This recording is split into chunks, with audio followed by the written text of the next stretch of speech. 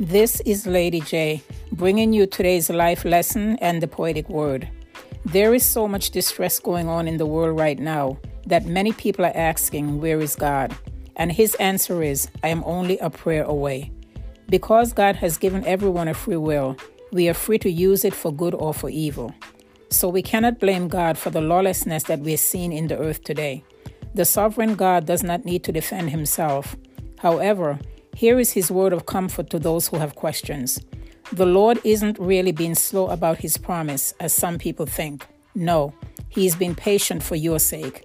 He does not want anyone to be destroyed, but he wants everyone to repent.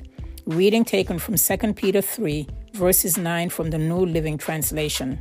The Oxford Dictionary defines repent as to feel or express sincere regret or remorse about one's wrongdoing or sin.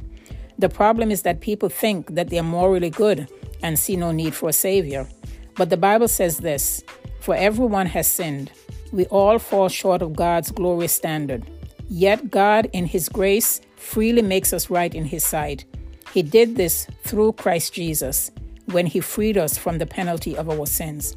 Reading taken from Romans 3, verses 23 to 24 from the New Living Translation. God is still calling man to repentance today. For God so loved the world that he gave his only begotten Son, that whoever believes in him should not perish, but have everlasting life. Reading taken from John 3, verses 16 from the New King James Version. Here is today's poetic word for your reflection. God is not in the terror that is lurking at night, and he's not in the arrows that are flying by day.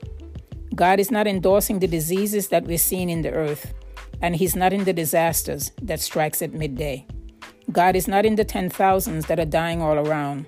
So by the power of the blood, let us call divine healing down. For God is our refuge and our strength in the storm. And so by his grace and his mercy, let us dare to press on. Shalom.